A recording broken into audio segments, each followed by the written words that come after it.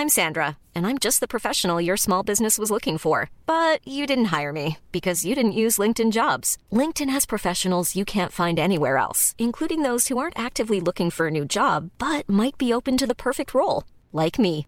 In a given month, over 70% of LinkedIn users don't visit other leading job sites. So if you're not looking on LinkedIn, you'll miss out on great candidates like Sandra. Start hiring professionals like a professional. Post your free job on linkedin.com/people today. All right. Cue music. Cue the porno. No, this one's actually not quite as swanky as the old-fashioned. So, why does Ray have an LWO shirt on? Is that a nod to Eddie Guerrero? Yeah, we'll talk about that here. Or is it a nod to the fact that this is crazy? C2C is live. 5, 4. What's going on, everybody, and welcome back. That's right. Your ears are not deceiving you if you're on C2CRadioshow.com right now, if you're on Spreaker.com, or if you're just listening in your favorite podcast device. Yeah, that's right. Corner to Corner is back. Live from the Glass Enclosed Nerve Center of Locust Grove, Virginia. We are back and live. It's myself, Stan Grubb, my tag team partner, Rob Hefner, is with me. Hello, Rob. Hello. Hello. It is nice to see you today. Brian is out this week. He will be back with us. It is nice to hear you today. I do not see you. As well. Likewise. Brian's not with us this week. He will be back next week. But that's fine, because you know what? This week is not about contrarian perspectives.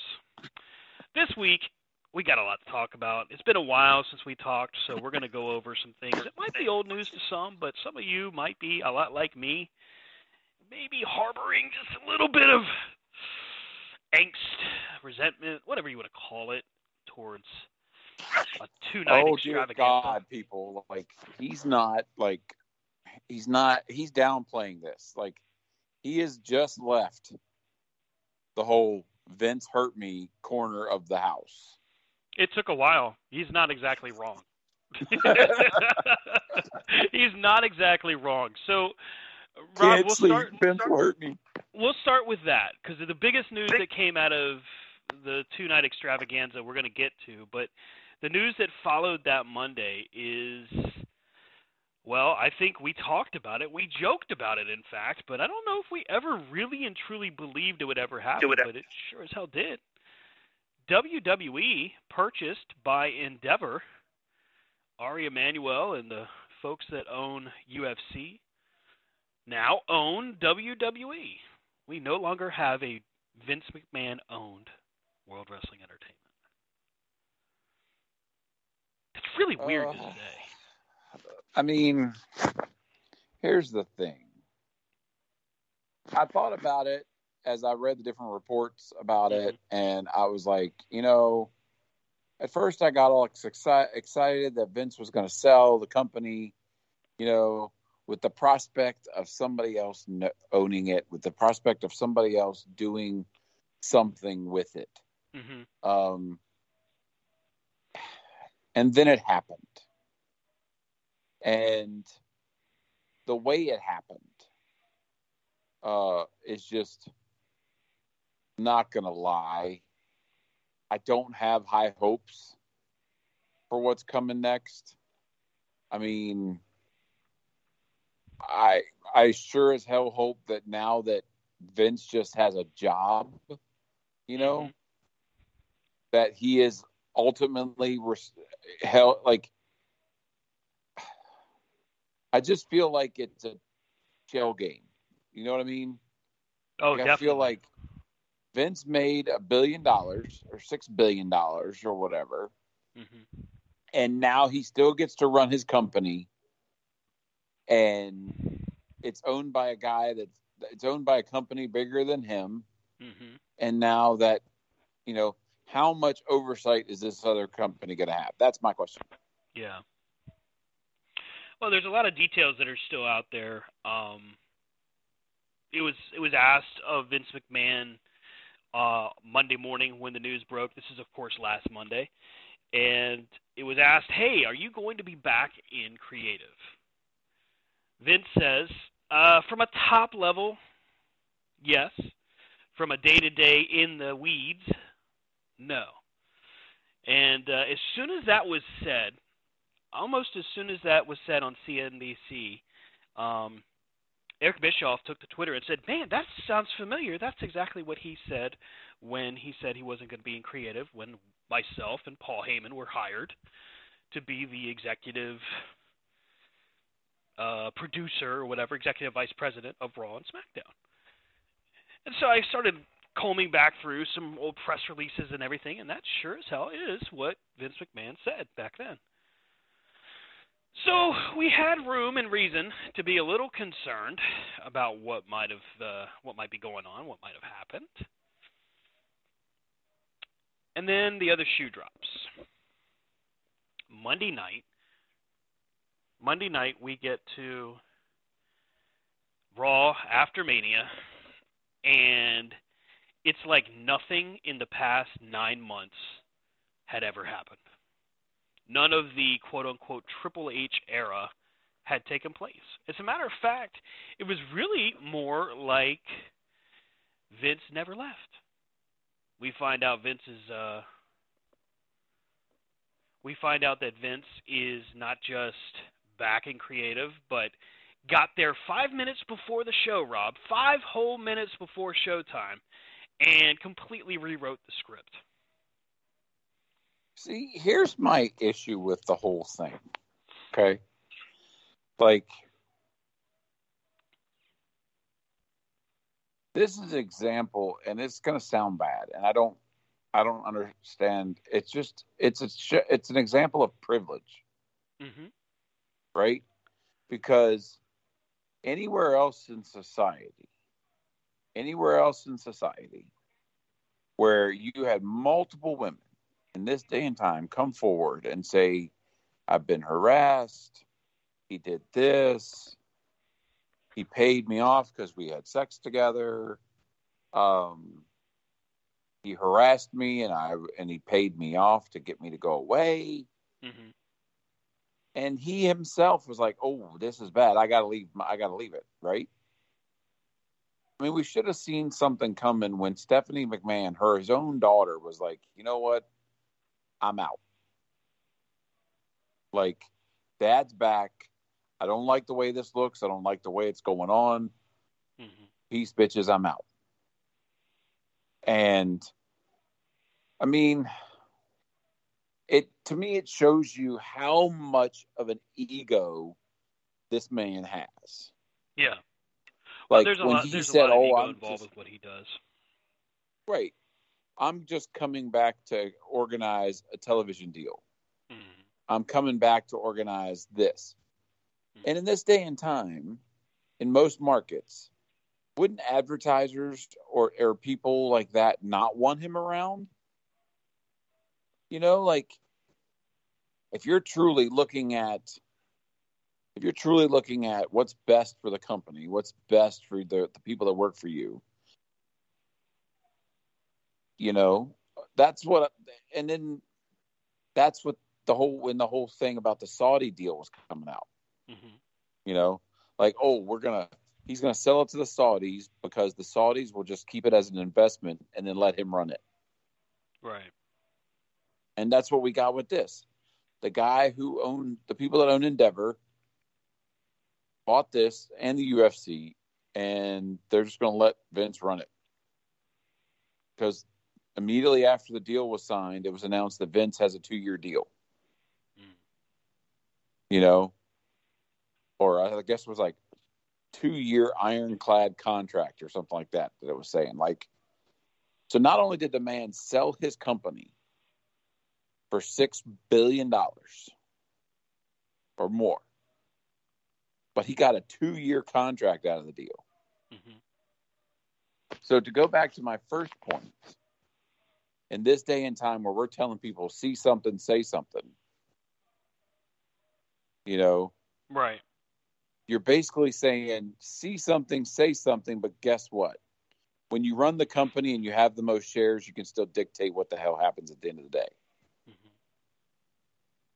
And that's why I would say that's why, Stephanie left.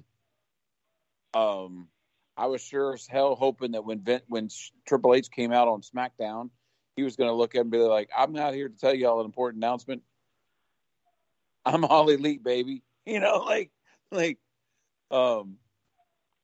But it's just who I feel really sorry for are the people who signed on their contracts because they were under the illusion, and Triple H was under the illusion that he was going to run the company. Yeah, I mean, when you think about that, look at all of the people that came back under Triple H's watch. Now, we made fun of it, right? Let's be fair, because people like to move goalposts. So we all made fun of the bloated roster WWE had before the mass firings, right? And then we made fun of AEW as they did basically the same thing. They hired all the people. Fine. Got the money. Do what you got to do. In their defense, AEW, they were typically making better use of people on TV in most cases. However, you get to now, right? And that's where, how do we describe this? All of these talents that got brought back in by Triple H. So we're talking Braun Strowman, we're talking, Sarah Logan, Bray Wyatt, the Good Brothers, all of these people. Not to mention Johnny Gargano, Dexter Lumis, all of these people were brought back. Cody. Under the guise of, hey, listen, we're doing things differently now. Things aren't the same way. We're not the same people running the show. Well, what did we find out at Sunday night? Wow. Let's wait on that. We're going to keep that question out there. I want people to think on that because it's actually going to make people even angrier when they find this out. We get to Monday.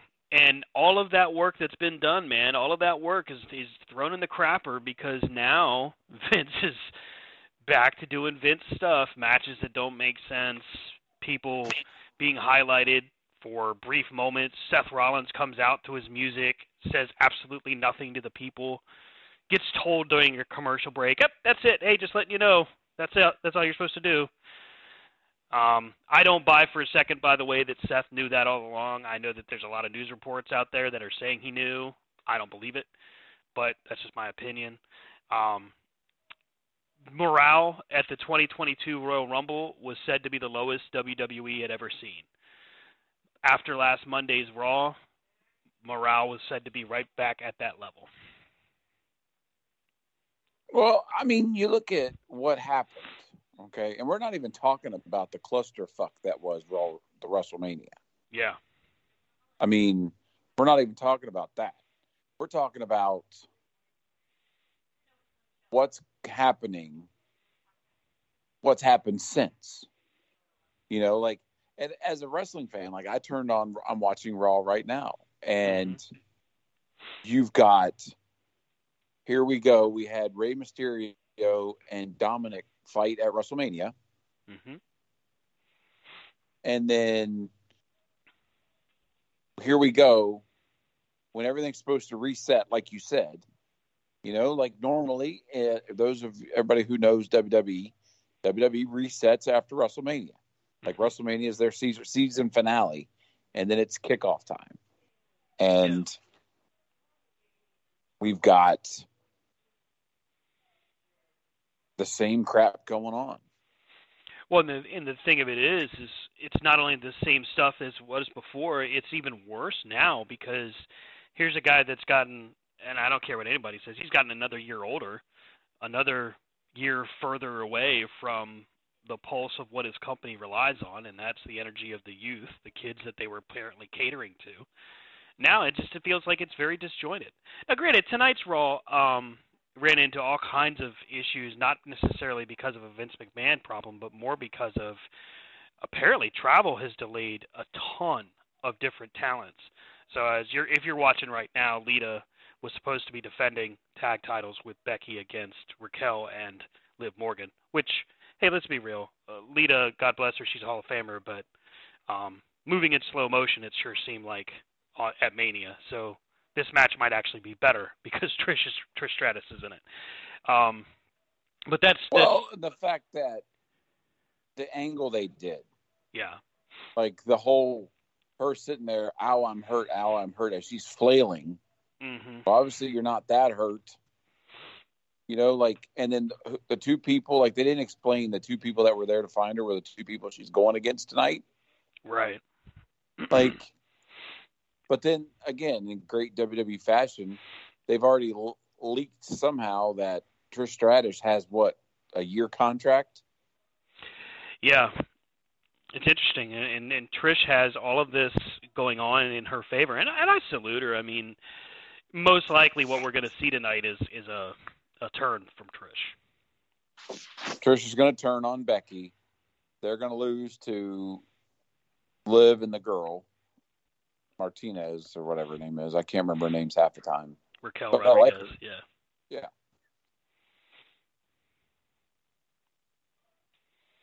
But it's alarming. I mean, I feel like I can't say I blame guys like the Good Brothers for being upset that Vince is back, because part of the reason that they were so angry when they were fired in the first place was because Triple H had promised them the world, saying, hey, don't you just want to be secure and all of that? And then Vince goes right behind him and says, well, we got to let you go. Chelsea Green, if I was Chelsea Green, I'd be nervous for her too. Well, and that's the thing. Like, you got these people that have come in, they've gotten rid of contracts they had elsewhere mm-hmm. just to be. And you think about the media partners,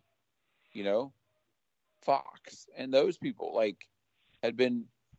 You can't think that they had a thing of like, oh, hey, Vince is gone, great.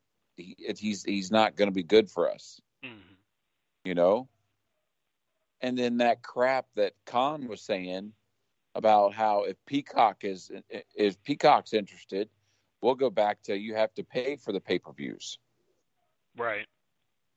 You can get it with your Peacock subscription with ads, or if you want it, certain ones you'd have to pay for. As a WWE fan my whole life, right? I can officially say I wouldn't pay for shit right now. Like, I would not pay for it. Well, as the old saying goes, sometimes you have to go backwards to go forwards. Let's take a look back at WrestleMania for a minute. Now, night one was great. I don't know about you, Rob, but I thought Saturday night's WrestleMania show was amazing. Start to finish, very fast-paced, and we got what most people look for at WrestleMania, and that was a conclusive ending of not necessarily the story, but of a chapter in the Bloodline versus WWE. Right.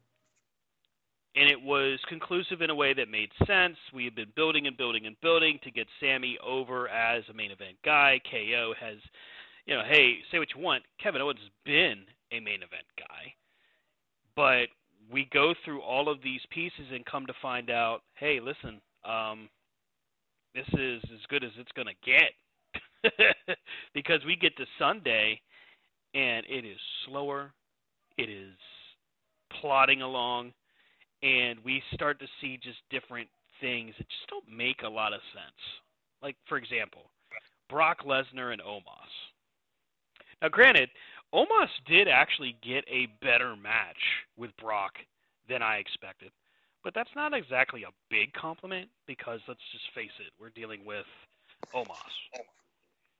And Brock. Right. But you knew something was weird going through Sunday night. Right. Well, at least it wasn't Brock versus Lashley again. Right.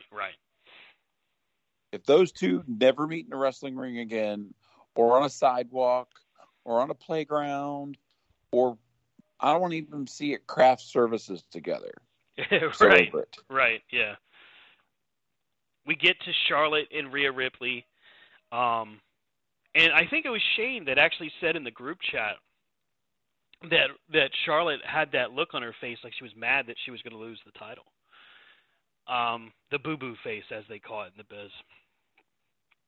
It was the first time I think I've ever seen that on Charlotte. Normally she's pretty pretty stoic when she's coming to the ring. But honestly, this is going to sound bad. I don't mean it in a mean way, but she seemed like she looked a lot older while she was walking to the ring. Well, and you got to like she was think. Exhausted. And you got to think if the status quo from Monday was happening at WrestleMania, which very well could have been, mm-hmm. How many times that day did they get told that the ending was going to change? Yeah. Like she could have been, hey, you're going to keep the title, and then you'll lose it on Monday. Mm-hmm. You'll fight her again on Monday and lose it on Monday, but you'll save it at WrestleMania because she is the queen of the PPV. Mm-hmm. And like her or not, Charlotte is very, very good. She's not the best, right? But she's very, very good. Ugh. Matt Riddle, go away. But so I mean, maybe one of the reasons that she was so pissed was maybe she was just told right before she was going to go out, oh, by the way, we've changed it. You're going to lose. But then also with what she's been going through, the fact that this run, she was being a face, and I think this was one of the longest times she actually held the belt. Mm-hmm. And this run for Charlotte actually felt good. Like this had a bit of an energy to it, kind of a positivity to it. And I kind of like Charlotte better in the good guy role.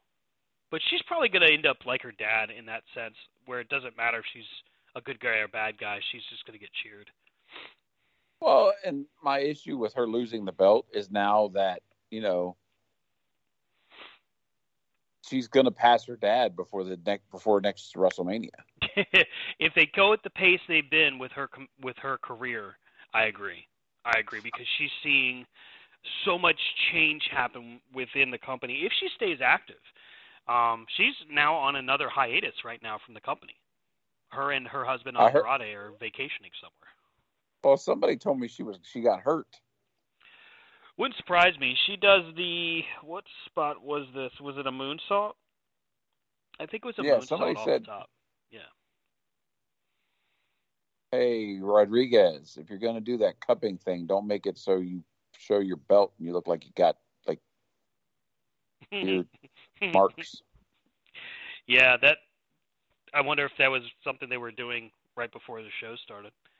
Well, I hear a bunch of people do it. It's called cupping, but Yeah. Well, Kenny Omega used to do it before his surgeries. You remember he always had those marks on his arms and his back before he lost to Adam Page. But Charlotte and Rhea Ripley, they have what I think a lot of people considered a decent match. It wasn't the best one, but we see this moonsault attempt by Charlotte where she just goes face first into the mat. I mean, and she's just got just a road rash basically from the bridge of her nose all the way down towards her chin. And she, you know what, she finishes the match like a champ. She is true to her form. And she really does well with that. Rhea Ripley comes away looking strong. This was a good matchup between the two because Ripley actually came out looking better, which is what we needed to see. We needed to have that feeling of, okay, this person that's beaten Charlotte has earned it. Plus, Rhea Ripley gets something back from having the previous Mania loss to Charlotte. So I found that to be a pretty positive thing. And I actually started to think to myself, hey, maybe night 2 isn't going to be so bad. The whole 12 months leading up to WrestleMania 39, Cody Rhodes comes back, has a great match with Seth Rollins. The build for him is, it's off the charts. He gets hurt, tears his pec, still performs at Hell in a Cell, still has what many are going to look at as a Match of the Year candidate. I don't know if it's going to beat out a lot of the matches that were so good last year, but still, it was a candidate. You have all these different factors you're looking at, and it kind of starts to sink in, man. Maybe night 2 is going to be okay. We go from there to Hell in a Cell, and outside of that ladder shot that Finn Balor takes to the middle of his dome, which, oh, by the way, holy shit, the final count was 14 staples. Here's a guy that has been in this industry over 2 decades, has literally performed all over the world, in WWE is a huge star, brings the Demon out, which we'll talk about my thoughts on how they handled this in a moment, but is a captivating character, does great as a good guy or bad guy, and we get a pretty solid Hell in the Cell match. But mid-match, when this ladder spot happens, it smashes him right on the top of his head. They stop the action. Referees and medical is there, and it honestly seemed like they were going to completely just throw the match out, which would have really sucked. But I mean, as one of the toughest people in that ring, Finn Balor's like, no, he's waving people off. He's trying to delay what he feels is the inevitable, and instead, with no anesthetics, they go ahead and give him staples to continue the match right there in the middle of the ring, which is insane to me. We all know that the guys pick on me, my wife picks on me, my whole family picks on me, that at the sight of blood, needles being gashed open, whatever, I'm the guy that's going to be down, passed out on my back. And it's probably not wrong. I have that whole condition, right? Well, Finn Balor just says, nope, I'm good. Just staple my head. Yeah, I'll lay right here. Do what you got to do. And still manages to go another, I want to say it was about 8 minutes after that, and has a solid finish to the Hell in the Cell match. I mean, it really shouldn't have happened that long. It really even shouldn't have gone on. Sadly, it probably should have been thrown out because the gas size that he had, the 14 staples when he sends out, of course, on Twitter, that should have ended it by today's standard. Back in the day, 1998-ish, when Mankind gets thrown off of the top of Hell in the Cell, they probably would have just said, hell, just shake it off. This is right. 2023. In all honesty, it probably should have been stopped. But they didn't. They let the match go on, and I felt like Hell in the Cell from night 2 was a solid match. I was actually thinking to myself, man, maybe night 2 is going to turn out okay. Edge wins, beats the Demon, which I cannot stand. The Demon is supposed to be. Go ahead, yeah. My thing is the Demon has always been his like, I'm getting payback on all you bitches. I'm summoning all of what I got to. So because exactly. in NXT it was always, this is what he does at the end, and then now he's on the main roster. It's like, well, you look at tonight. Here we go. Here's Ray versus, come on. Right. When did Finn Balor, one of your legit awesome superstars, turn into, now he's taking orders from Dom? Like, what the hell? Well, it's a tough situation. The Judgment Day under Edge was a serious bad guy villain group, right? Like, they were underhanded and devious and evil, right? The Judgment Day under Finn Balor, Damian Priest, Rhea Ripley, and Dom is more comedic, still pretty focused, but it has much more of a lighter touch. And I think that's what gives us the impression that Dom kind of calls the shots sometimes. And I don't necessarily mind it as much, but under a Vince McMahon regime, you might as well just call it a quits because it's not going to last. There's no hope for that. Triple H at least had an understanding of how to mix the two. I don't think Vince has an idea how to do that. Right, and my thing is, it should have ended. Yeah. Their whole faction involvement with Ray should have been done after WrestleMania. But I honestly expected for Ray and Dom to go the direction of Ray winning at Mania, Dom winning at Mania, and then Ray winning at SummerSlam in a hair versus mask match. I just felt like they were leading to that classic luchador, how that retirement angle usually plays out. Right, he retires, and because he's retiring, he loses his mask. Right, or maybe he retires with his mask and Dom gets shaved bald. You know what I mean? It's a perfect ending to a lucha libre style match. Right. But, I mean, they didn't necessarily go that direction. Ray wins at Mania. And, again, I didn't have a problem with that. I actually thought it was kind of fun. It was fast. Dom actually did perform pretty well. I can't really give him a whole lot of flack for that. But I feel like what we're looking at is more along the lines of is he going to have any kind of reason to recover from this? Because now he's going to invariably he's going to take on Ray at Backlash, and I'm not really sure why. Like, Ray has just beat you. He doesn't have a reason to fight you again. Right. But, I mean, this is the land of Vince McMahon where everything is all about the rematch. Right. It's like, you know, in the case in point, you've been tormenting your father for months. He just whipped your ass and beat you, and now you're going to beat him again. Like, stop. You know, it's like the whole Shane McMahon always coming back crap, you know? Oh, yeah. Jumping Shane McMahon. Night 2, we should have known something was terribly, terribly wrong when Shane comes back. Apparently, by the way, that was a Triple H plan. Don't ask me why that would be, because I'll never be able to answer it, but apparently that was a Triple H. It's probably just one of those funny, give a nod to your brother-in-law and let him kind of keep his little streak of playing at WrestleMania in the family business. It was probably meant for nothing other than, you know, just fun. But my issue with that is you've totally made The Miz into this cartoon character that no one's going to take any kind of push seriously. I hope for The Miz's sake. I mean, and let's be honest, when The Miz retires, he'll go in the Hall of Fame. He's a dual Grand Slam champion. He's done literally everything the company could ask of him, so I don't think that's ever going to be a question. But I hope that his WrestleMania payday was huge. I hope it was big. Because he did get made out to look like an idiot all weekend long.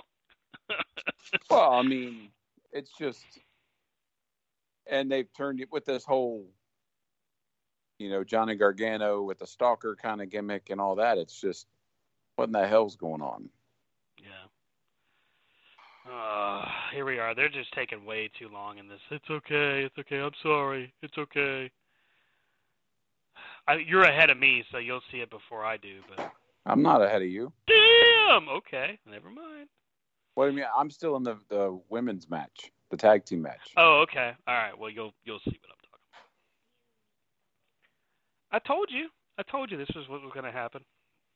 Anyway. So, oh my God. You know, Trish, that's not nice. Damn. So Trish turns on Becky.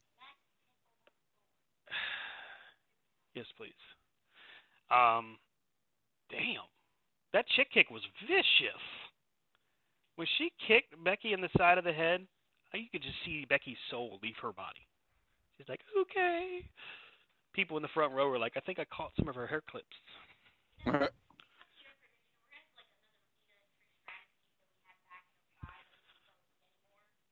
Becky and Trish, I'll take that. That'd be a good one. Becky and Trish will be a great match. No one cares about Lita. She's hurt. Get it right. If you're going to interject, be topical. So, anybody who roots for Shayna Baszler does not have an opinion in this matter. Exactly. I agree. So Shane McMahon does a leapfrog over Miz, getting back on the tracks, lands, and at first, honestly, it didn't look like he hurt himself. He landed, and then he turned, and that was it. His leg just, nope, down he goes. So at first, when Miz is kind of dancing around him and kind of doing the whole, like, you know, celebrating thing, at first I thought, oh, maybe he's not hurt. Maybe he just is selling, and he's going to, you know, Snoop will distract him and roll him up. Well, instead, which really blew me away, it turns out that Shane had torn his quad. But what really blew me away is Snoop, with no prompting by anybody else, takes matters into his own hands and saves the segment. Snoop Dogg is the perennial entertainer, by the way. You're not going to ever tell me that Snoop doesn't know how to act on the fly, because that's exactly what he did. He did a great job of like, no, it's not going down like that. It's not going down like that. And then he sucker punches Miz, hits the elbow. By the way, the people's elbow, not exactly the best, but again, give Snoop credit for just saying, all right, I can do this, and basically taking the segment home. Which, again, night 2 isn't going great, but it's not going awful yet. I'm like, that's not the end of the world. We have something here. And still, 12 months of build, Cody's over like Rover, he's the most popular guy in the company, they're putting him on everything, shirts, video games, commercials. You can't screw this story up. You can't. You can't mess this storyline up. Well, friends, Romans, countrymen, let me Don't tell even you. say Roman in that. Like, let me tell you exactly how bad they screwed this up. And then what's going to bother you even more is to know who was responsible. Cody Rhodes comes out to what I thought was a tremendous entrance. By the way, I loved the set of WrestleMania. I love the entrances at WrestleMania. This was really cool. I was very excited for this year's WrestleMania. Anyway, Cody comes out. The Cody Vader's back. He rises through the floor. The crowd's going nuts. He kisses his wife and daughter at ringside. His mother's at ringside.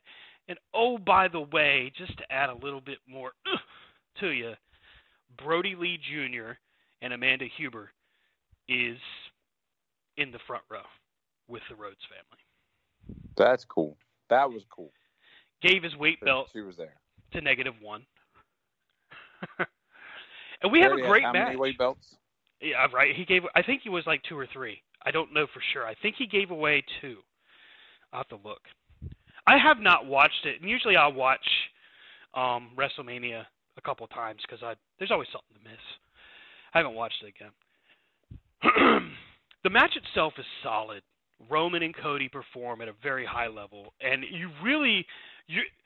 whoever wrote this, as angry as I was, has to be saluted for putting this roller coaster into motion, not just for the 12 months, but also getting to this matchup and then having yet another roller coaster to go through during this match. So we get false finishes. He hits the spear or the Superman punch. Cody counters things.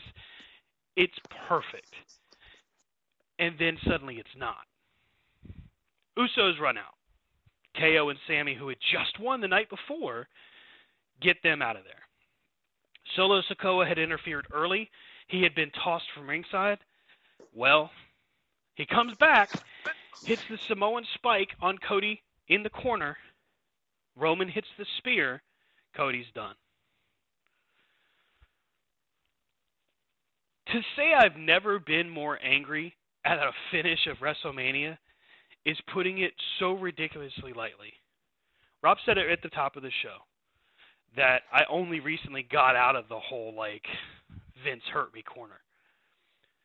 There's 2 reasons why, but if you really want a good look at what my feeling was, Saturday they announced WrestleMania is going to be in Philadelphia, WrestleMania 40. Look at my wife, I'm like, man, I don't know, but maybe we should try to go. So I tell the guys, hey, what about a big group trip? Let's go to WrestleMania. We start looking at hotels. We start doing all that cool, excited stuff. Because I'm thinking this year, they got no choice. It's going to be great. So next year will be good too. Nope. As soon as this ending hit, I'm like, nah, I'll pass on Mania. I'm good. I'm like, I'm not spending a penny on a company that doesn't respect what its fans have just been built up for.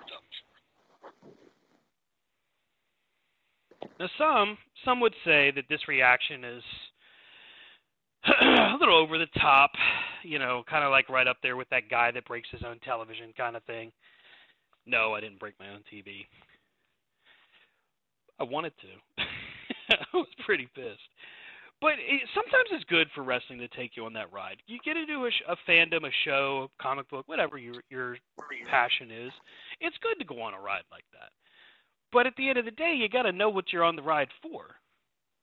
I feel like it was promotional malpractice. I don't know about how you felt, Rob, but I felt like WWE just basically set us up. Let us know right from the beginning Cody's their guy, and then said, nope, just kidding. I mean, I feel like, to me, them not letting Cody win, or not letting Cody win, but them ending yet another pay-per-view with everybody saving Roman's ass, and Roman coming out smelling like, oh, hey, I am the tribal chief. I am the one and only. There's nothing you can do about it. Right. If it was the fact that he whipped him and he didn't need all these other people, you know, because, like, what are you going to do with Solo Sikoa when Roman starts working a part-time schedule and not showing up? You know, like, to me, them not putting the belt on Cody at WrestleMania after they did this whole great build-up, it's just like them missing the boat with Hogan and Flair back in the day. Like, they had that chance and they didn't do it. And here you had, you know, if Roman had beat him convincingly, you know, and not needed again all of the extra help. I mean, the way it finished reminded me of Roman versus Kevin Owens, where we had the 25-minute handcuff incident. Right. You know, like, you built this up that this was going to be, and granted, it's their way. They can do whatever. They can build it. They can kill it. They can do whatever they want to it. You know, maybe this is one of these, like, you know, I'm hoping that it's one of these things where it's like the streak. We never wanted to see the streak end, and when we did, we didn't understand it at the time. You know, but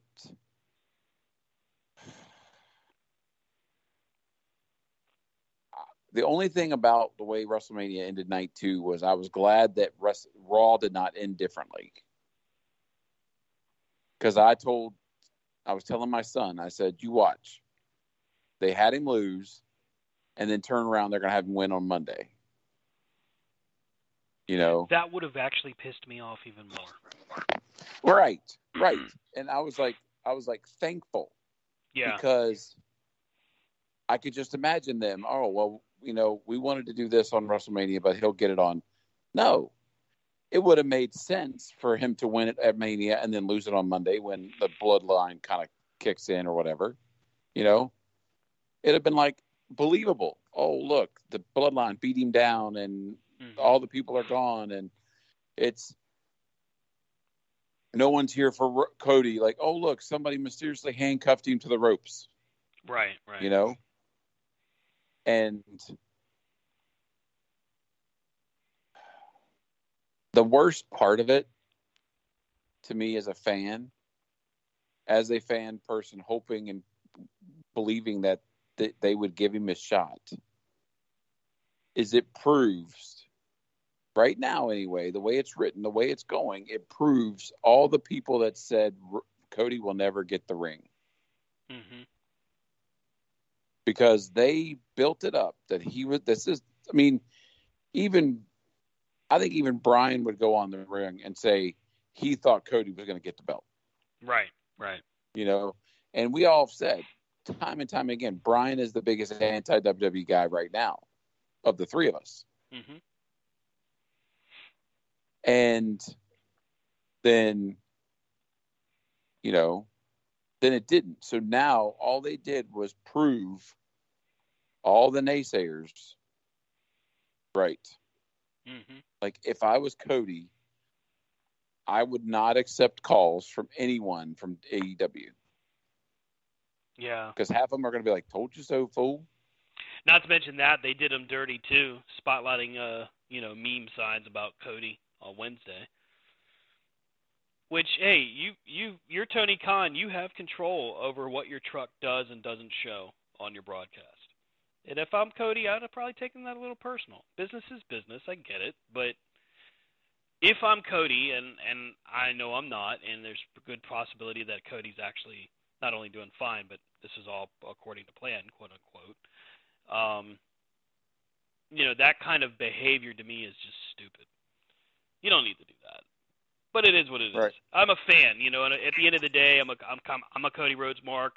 That is okay, and I'm not always going to like what they do. I'm not always going to like what they say or how they say it. But I felt like he was done dirty at Mania. And the thing that bothered me the most. Go ahead. Well, no, I feel like it's like I'm trying to think of a time where, I guess I would also be kind of like when Hulk Hogan beat The Undertaker, but then lost to Tuesday in Texas. Mm-hmm. It's like when Cody wins the belt, right? Like what I feel like they're going to have is they're going to split the titles during this draft. Mm-hmm. They're going to split the titles. They're going to say, all right, well, with this draft, the titles stay on the brand, blah, blah, blah. That's how they're going to get them off of Roman. Mm-hmm. And Roman's going to come out going, you take my belts, I quit. And he's going to walk away. So that way they can say that he can say years from now, no one beat me. But what I was trying to say, sorry, ADD kicking in. So when they do have Cody win, if they have Cody win, what pay-per-view they're going to do it on? Right. Backlash? The only other fitting place Cody Rhodes could win the belt is if they brought back Starrcade and he wins it at Starrcade. Mm-hmm. Something like that. Or the Great American Bash. Yeah. Hadn't thought about the Bash. That would have been a cool idea. Here's the thing, and this is where I really started to get angry at some of the responses I saw, because I'm a pretty vocal guy. So in our corner to corner chat, I'm talking about how I thought it was bullshit and all of that. And our resident WWE fan, Sonny, is not necessarily, he doesn't really come to their defense. In his defense, I got to be honest and be fair here. He doesn't really come to their defense. He doesn't really say much. Great match, that kind of thing. He's a Roman fan, so he was pretty well on board with it, and that wasn't necessarily a bad thing. But it was that and the whole thing that happened on Monday with Brock Lesnar just beating the tar out of Cody, where I was just like, yeah, F this company. And he says something to the effect of, I don't even think he actually says any comment. He just says LOL or something. And I called him a drone. Because it just feels like, these people that are like, well, trust the process, it's a story, blah, blah, blah, long-term storytelling. And I'm like, whoa, hold on. Okay. For all my fans out there, not my fans, but all the listeners out there that are saying it's long-term storytelling, let me bring you back up to speed on a few things. First off. Can we go back to the fact you think you had fans? Yeah, right? I didn't. It wasn't really how I meant it. It came out a little different, but I apologize nonetheless. So here's the thing: long-term storytelling is this wondrous, amazing thing that all of us wrestling fans seem to talk about, and not one single piece of us, much less entirety of us, can actually identify how long that's supposed to go for. Now, a movie lasts what? 2 hours, 3 hours maximum, unless it's a DC movie, and sometimes it's 4 or 5. A television show lasts for 26 episodes if it runs for a season, and typically for a season of programming on a television show, 26 episodes, of course, is 6 months. And that is one story, one main storyline. So if we go by TV standards, 6 months to a year is pretty much a build for a story. WWE's weekly programming, I think we can stick with that. So we've had 12 months. 12 whole months of build for this story. Cody doesn't win. All right, fine. So be it. Cody doesn't win. But for someone to tell me that this is long-term storytelling, and as Roman said in the press conference, we're only in the third inning. Okay, and I think it was Sean Ross Sapp that said it, and also Jimmy Van from Fightful. But you're winning 41-0. No one cares about it anymore. Like, you get to the ninth inning, what's it going to be, 150? So now suddenly people are going to be like, oh, yay, it's even bigger. They get to WrestleMania 40. Yeah, not a chance. Vince McMahon is now in control of creative. How do we know? Well, let's watch Monday Night Raw right now. We got Bronson Reed and Bobby Lashley. No offense to Bronson Reed or Bobby Lashley, but I have no desire to see this match. This match is sponsored by Preparation H. Right. I mean, it feels like very whatever.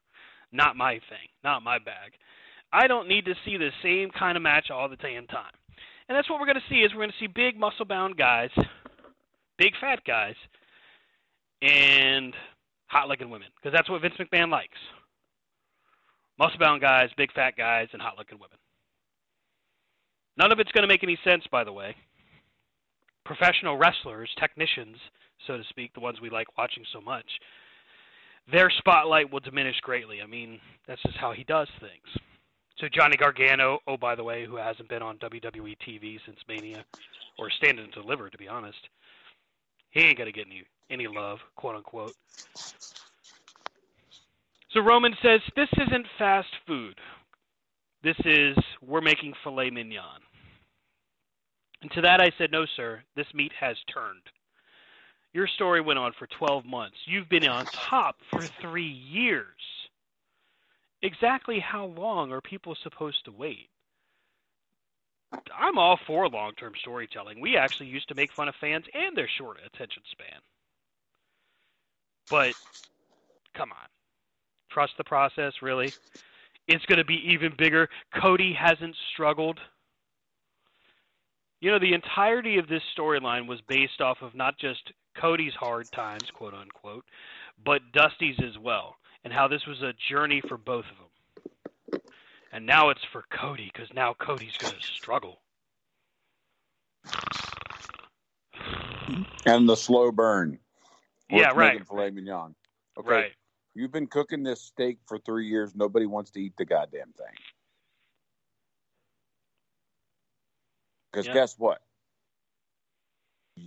You're now the restaurant with the same damn specials every night that people don't care about. Exactly. You know, this is like when you go to that restaurant and you're like, all right, well, they're going to bring this out. Okay, and now, oh, here we go. Oh, here we go.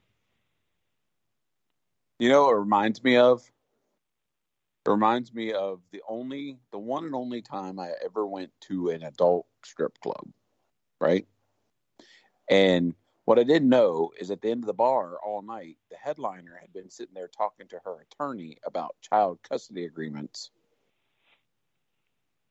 So when it came time for her to perform, she legit got up from the edge of the bar, got on the stage, and did her dance like she had done 100 times. You know, there was no reaction from anybody. She was just like, oh, leg goes up. Okay, I'm going to do this. I'm going to do it. And nobody cared. Right. And that's what the WWE is getting into. It's turning into, oh, here we go. We're going to have Dom. So we're getting towards the middle of the first hour or the second hour. So we've got a stupid match that nobody cares about. And then they're going to tease Cody all night. And Cody will come out in the third hour when we've all gone to sleep. Mm-hmm. And everybody's expecting Cody to say that he's going back to AEW, that he couldn't do it And so I told myself if I came out here, if I couldn't do it, I was going to go away. I'm going to go away. No, Cody's going to come out and he's going to challenge Roman again to a match of Backlash or something.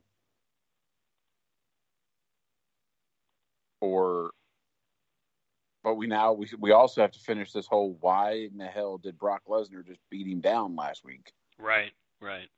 You know, like what's the point of that? Why did we do that? You know, do you feel like Cody and Brock is something everybody wants to see? I don't think anyone in Brock is something anybody wants to see. The only thing people want to see with Brock is Conor McGregor. Mm-hmm. You know, and Brock is Brock. Like Brock, I am more of a Brock fan now than I used to be. I'll honestly say that. I was not a Brock fan at all. I'm still not a Brock fan. But has his character improved? Yes. Has his in-ring ability improved? Yes. Do I need to see him every goddamn pay-per-view? No. I mean, I feel like, and I didn't think this last week, but I do, as Rob said, I've kind of come out of the corner here. So, yes, I think that people will want to see this. I'm sure it will draw attention. But imagine how much more attention and how much more interesting it would have been with the title involved. I liken this whole situation back to the question that I've heard a few times, and it really resonated with me. What if when Hulk Hogan faced the Iron Sheik, they had said, you know what, it's not Hogan's time yet. I'm just not feeling it. What if at WrestleMania 21, John Cena, they decide, you know what, you're not quite ready, kid, and they have JBL win instead? You could ask this question about a lot of different guys. Or, let's take it back further. Let's say Hulk Hogan doesn't beat Sergeant Slaughter at WrestleMania when Sergeant Slaughter's on the bad side. Yeah. What do you do then? Mm-hmm. So, Cody, having already proven himself as a main event talent, you've already made him the face of your company by all advertising standpoints.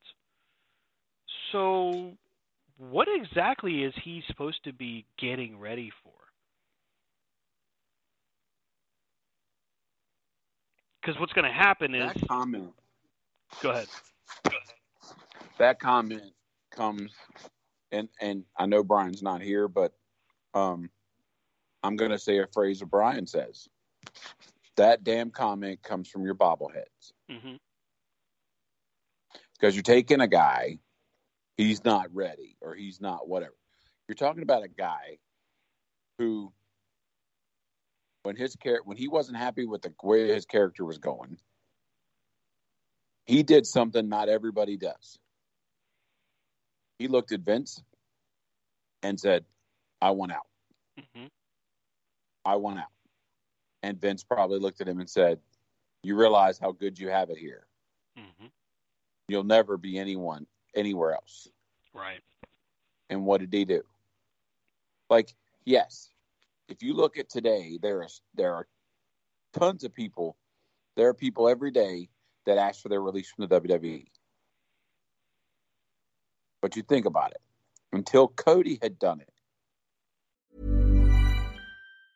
Hiring for your small business? If you're not looking for professionals on LinkedIn, you're looking in the wrong place. That's like looking for your car keys in a fish tank. LinkedIn helps you hire professionals you can't find anywhere else, even those who aren't actively searching for a new job but might be open to the perfect role. In a given month, over 70% of LinkedIn users don't even visit other leading job sites. So start looking in the right place. With LinkedIn, you can hire professionals like a professional. Post your free job on linkedin.com/people today. Hey there, it's Michelle Norris. I'm host of a podcast called Your Mama's Kitchen. When I travel, I'm usually looking for a way to find a taste of home when I'm not at home. And one of the things I love to do when I am at home is entertain. And Airbnb allows me to do that. When I was in California recently, I rented a house that had a great kitchen. And when we were sitting around the table, we were all thinking, we're in someone else's house. Someone could be in all of our homes as well. If you have a home, but you're not always at home, you have an Airbnb. Your home might be worth more than you think. Find out how much at airbnb.com/host. And the way he did it, how many others had done that? You know, and Cody said, I'm out. And he didn't just jump to Impact, you know, which was the other big company at the time. Mm-hmm. He did the Indies. He went to Japan. You know, like Cody legit redefined who he was and showed the world what he could do. So for these people to use the phrase, well, he's just not ready, need to get their tinfoil hat off and get their shit out of the microwave, because wrestling is wrestling around the world. Mm-hmm. And if you wanted WrestleMania to be talked about on all the major channels on Monday morning, Cody had to beat Roman Reigns. Mm-hmm. And in turn, it wasn't talked about on all the channels. You had certain ones that got there. You know, you had your Rhea Ripley's and those people. You had your Sammy and Kevin. Mm-hmm. But honestly, they would have gotten better press, better reaction if they would have put it on him, because then Cody could stand on Monday and be like, I told you. Mm-hmm. Look what I did. Even if Roman came out and whooped his ass and beat him down, and like the bloodline all laid on top of him, and the ref was blind and couldn't see all that and counted it out, right? Mm-hmm. But on the grandest stage of all, they would have finished the story the way the fans and everybody wanted it done. But they didn't. And there's no, in my opinion, as a wrestling fan, as a WWE fan, and as a, like, there's no way they can fix it. It's done. You're never going to get that moment back. You can never recreate lightning in a bottle. If they get to SummerSlam like and Cody telling wins you the title, it's going to feel like a forced situation, just like when Roman didn't win the title the first time. Right. You know, this is like, this will be one of those moments like building Daniel Bryan up for the Royal Rumble just to throw him out at number 15. Mm-hmm. You know, like here you got Bronson Reed and you got Dingleberry and Dingleberry 2. And like Bobby's being shown that he can't lift Bronson Reed. Like, right. He got big up boys. and I don't have a problem with two, big behemoths fighting each other. Let's be clear. This is just something that the build was last week. Oh, I'm gonna beat you up next week. That's it. Like the dumbest thing I've ever seen is how people can go into say so and so wasn't ready, or this long form storytelling, and Bronson Reed and Bobby Lashley is, we're gonna fight. That's it. I'm gonna punch you in the face, and right? You're gonna punch me in the face. Like, cool, I guess. Like, whatever. For the record, those that have said that Cody wasn't ready, let me just remind them that Cody, among a few others, is responsible for changing the way professional wrestling is right now. Just thought I'd put that out there. 1996, it was done when the NWO was made, when Howell and Nash got their release from WWE and became the guys that got guaranteed contracts for performers. Now we get to 2019, 2018, we're all in, where Dave Meltzer says, you can't sell out a stadium of 10,000 people, so they did it. And then they said, basically, you can't keep this routine going, and then they did it and made it so a whole lot of people that otherwise wouldn't have gotten a chance are now huge stars. So Cody's road to WrestleMania was a very long one, and I don't know why anybody in WWE would have said yes to Triple H saying, yeah, Cody's not ready yet. I mean, like we said, and there you'll have the people that argue, well, he never held the title in AEW. By choice. Right. And see, people don't see that. And see, people don't see the fact that, because when AEW started, you had your Kenny Omega, you had your Chris Jericho, you had your the Young Bucks. But then Cody was there. And Cody, I'll always say, Cody played ball with the company because Cody's like, what's best for the company? Mm-hmm. I will always say that putting Chris Jericho as the first world champion in AEW was the best move for the business because it gave him instant cred. Where, yes, Kenny Omega has cred and Kenny Omega has the lineage, but on American soil with the American wrestling fan that doesn't always watch New Japan, Chris Jericho was your most logical choice. But Cody was like, well, we also need to make the undercard good. Mm-hmm. And that's what he did. He's the one who brought prominence to the TNT title. He told his story. So you and I are on the same path with this. It's like people that say Cody wasn't ready. No, the WWE wasn't ready. Well, I mean, even Hall of Famers like Bully Ray was saying this was 100% the right way to go. And to that, I even said it to him in a tweet. I'm like, Bully Ray, you're just a contrarian, dude. You're just doing what every troll fan does, and that's just trying to get people mad. The reality is Cody should have won. And if we get to SummerSlam and Cody wins the titles, Conrad Thompson asked this of Eric Bischoff back when we talked about Starrcade 97. If we get Cody at SummerSlam winning the title, why the fuck could we not have gotten that at Mania? The bigger stage. But no, somehow that's hard times.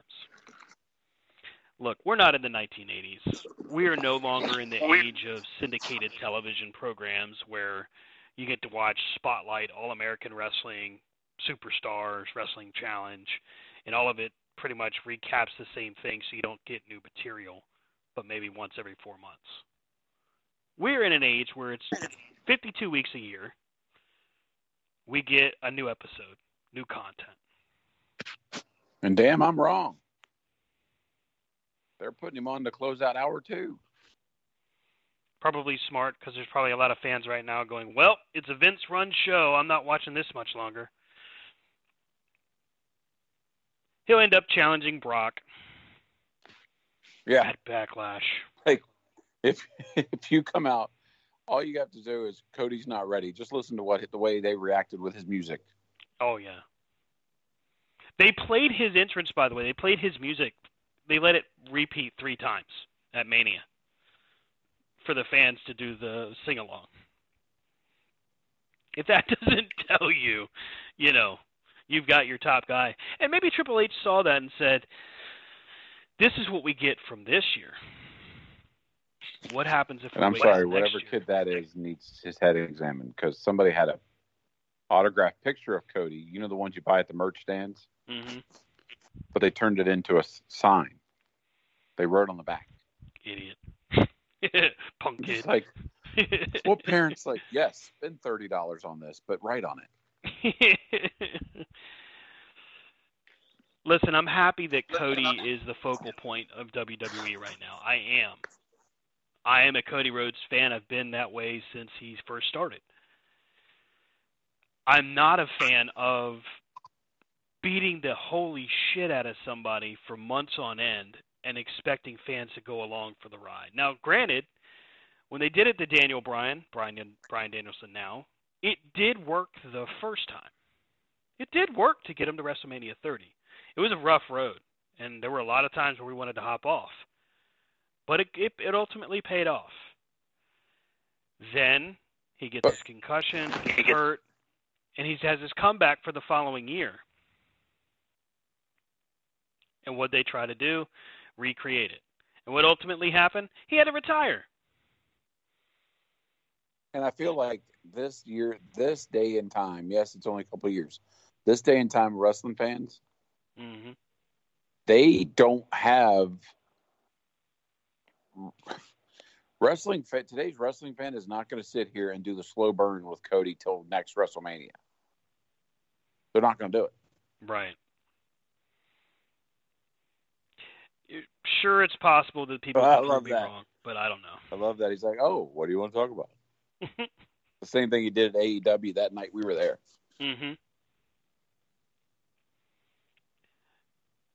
It's going to be a tough road.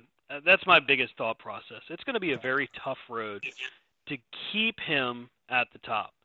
I'm not saying Cody isn't capable. As a matter of fact, for those fans that go, what, are you thinking Cody can't do it? No, I absolutely know Cody can. But he has zero support. Triple H is supposed to be in control of content and creative.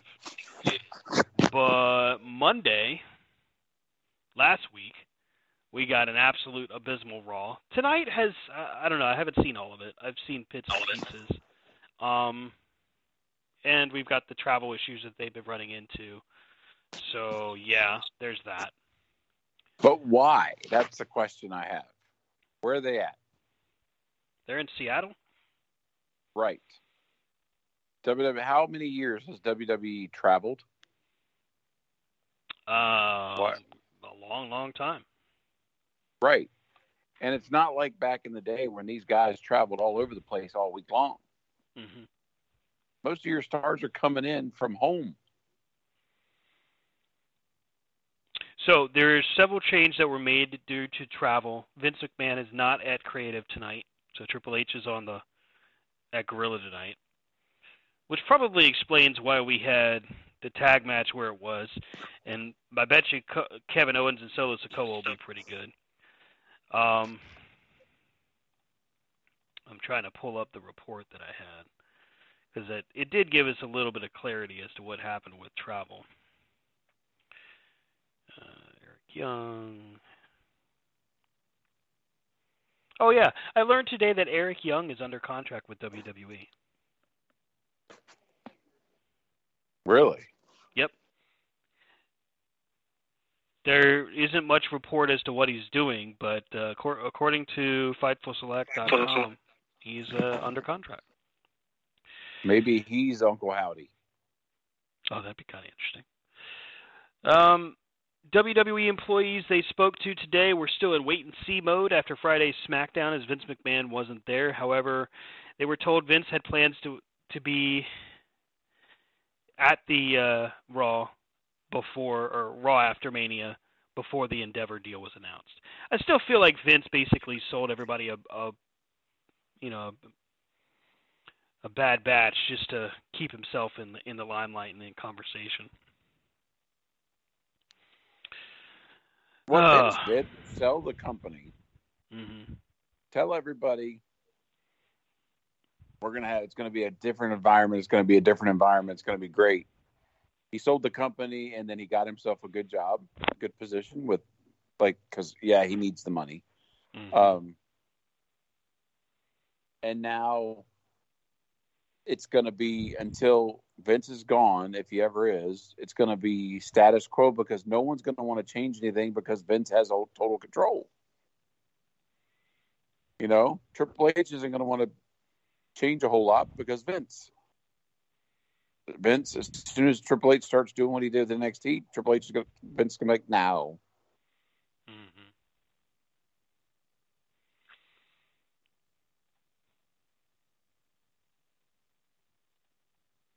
I guess my concerns now is going to be, okay, Triple H apparently doesn't have faith in Cody to go the distance, or maybe he does and just figures he's going to have to drag fans along.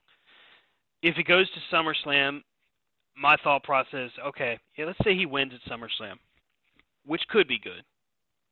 If he wins at SummerSlam, he's going to have that title, 2 months, 3 months, before they do the inevitable yanking of the rug out from under him? And who do they do it with? Maybe Brock. At this point, who else are they going to mess with? Yeah, because Goldberg wasn't there. Yeah. That made so much sense. Brock coming out and teaming with him and then beating him down. That made zero sense. It's exhausting to me. It would have made more sense having Sami Zayn come out, team with him, and then turn on him. Mm-hmm. Boy, if that had happened, I'd have been even madder. No. Now, I'm glad that I calmed down, but God, I was pissed. I'm going to tell you something that's funny, and you're going to laugh at me. Okay? I didn't get right away when he said he's the American Nightmare. I didn't get, it wasn't until, about a couple months later after listening to his name, I'm going, oh, I get it. I get it now. Yeah. Because I just didn't put two and two. I'm like, But you know why they had to do this with him? You know why they had to use those logos? Because he's got it tattooed on his neck. I mean, I'm glad that we get Cody Rhodes' full presentation and not just a piece of it. You know what I mean? That was a good thing. When they brought him in, I was afraid, okay, well, they won't call him Cody Rhodes, or they'll change him from the American Nightmare to something else, or I'm glad to see that they let him keep his entirety, keep his music and everything. I mean, I'm glad they brought him in and let him do what he does. If I was him, I'd be a little afraid the fact that during WrestleMania week they unveiled a new Mattel Stardust figure. Yeah, that would make me a little nervous. I mean, I told Stan and I told the guys, after they unveiled the new figures, I said, Cody must have it in his contract that he's like, all right, I have to have within the first quarter at least 5 figures from Mattel. Well, I mean, he must have had that in his AEW deal because, God, every single set that came out, we had another Cody figure. That's what I'm saying. Because I've never, I've never seen them bring out a figure, an elite figure on an injury. And they are bringing out a Cody figure based on his torn pec. Which, was just as gross to look at on an action figure, by the way, as it was to watch when he fought with it at Hell in the Cell. Right. It's nobody else got Triple H never got a torn quad or whatever. Comes with complimentary soft bandage to wrap around his quad. They never brought out a Sid Justice broken ankle. Oh, my God. Ew. Ew, that's so nasty. But maybe they did bring out Dante Martin gets crushing one. action. Yeah, they did.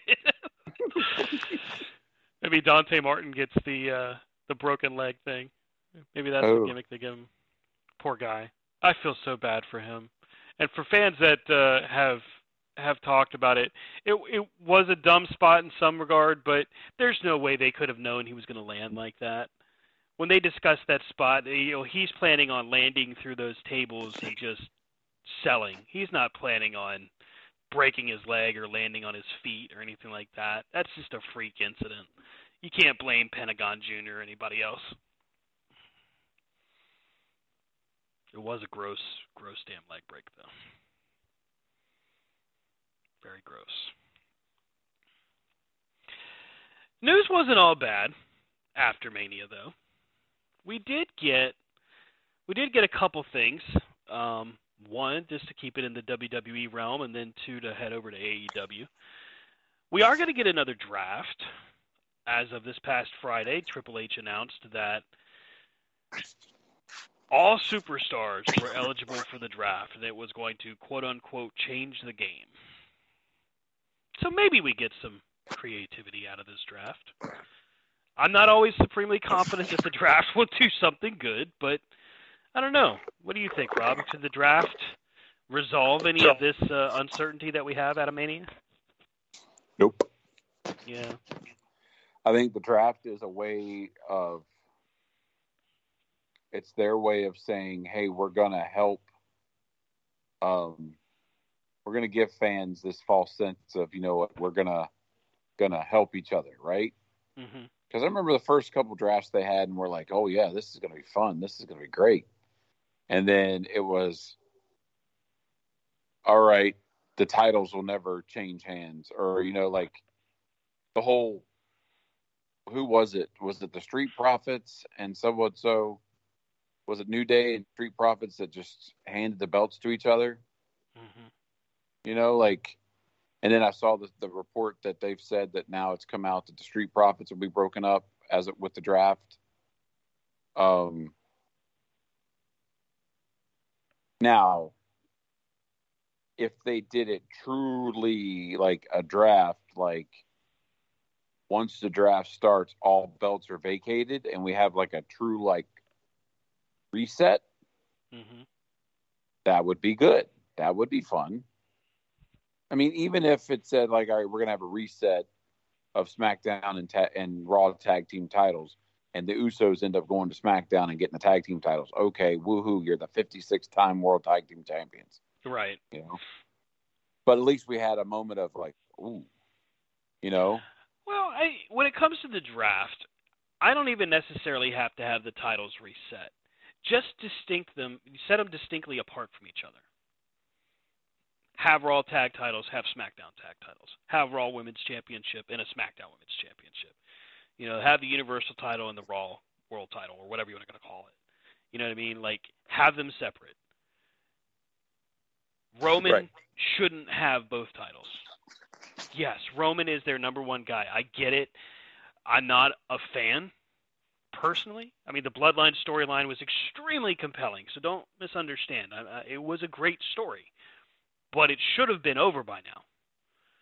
Because for all the fans that are tired of Roman like 3 years ago, Cody wasn't wrong. It took almost 8 years for Roman to finally take off. And the only reason that happened was because it was the bloodline surrounding him. I mean, literally, you put Paul Heyman, the Usos, and Solo Sikoa in the mix with him. You built a crew for him. Now, Roman did improve, so I'll give you that. He is deserving of where he is right now as far as his spot, quote unquote. But mixing the titles again was a stupid move. Because if you're a fan right now and you're tired of Roman and you decide not to watch, I'm not going to watch when Roman's on. Well, Roman's got both titles, so Raw and SmackDown are now out for you. What, are you going to watch NXT? No. That show is horrible.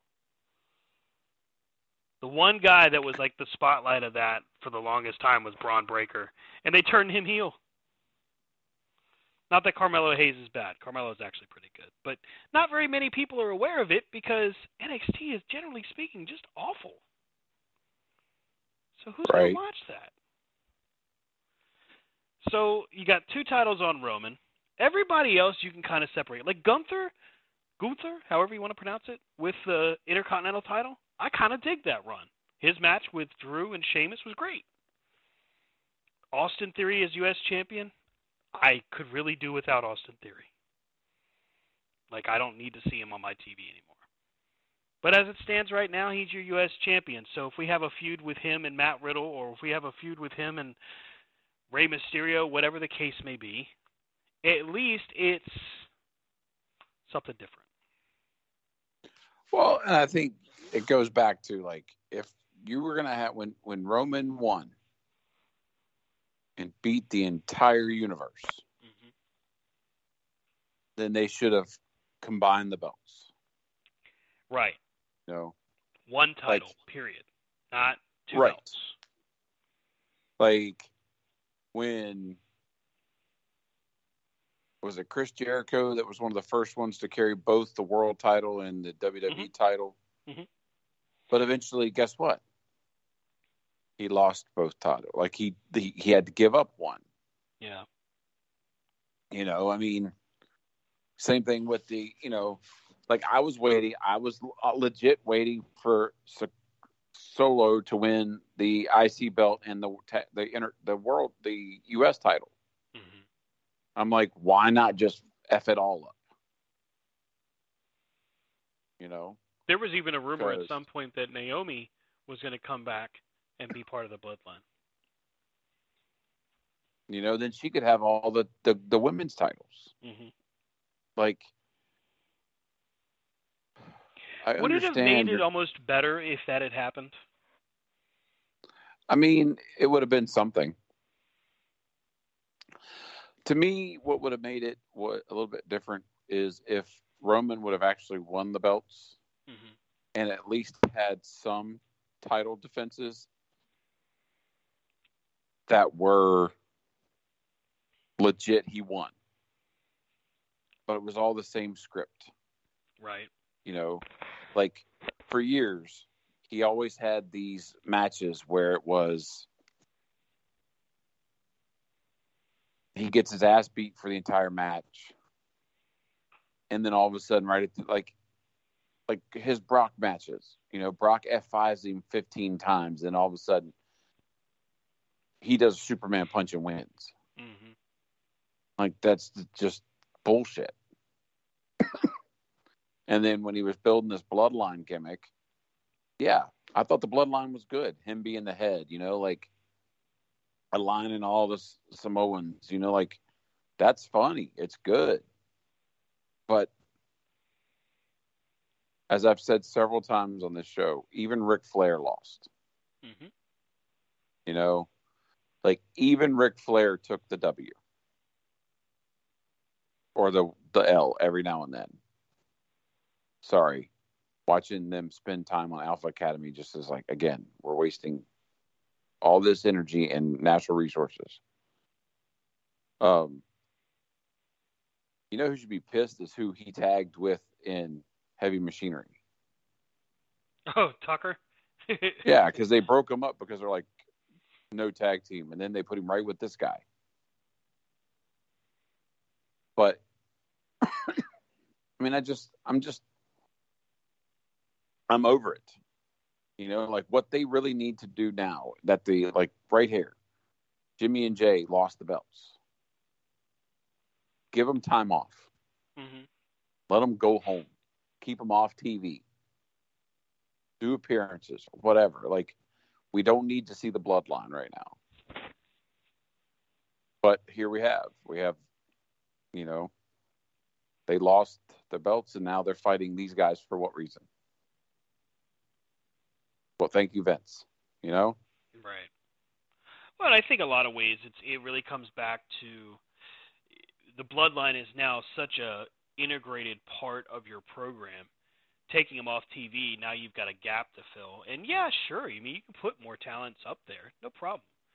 But you're going to have to build them up and get in there. So there's that, in my opinion, they're afraid to do that because now you've got quote-unquote unproven commodities versus proven commodities.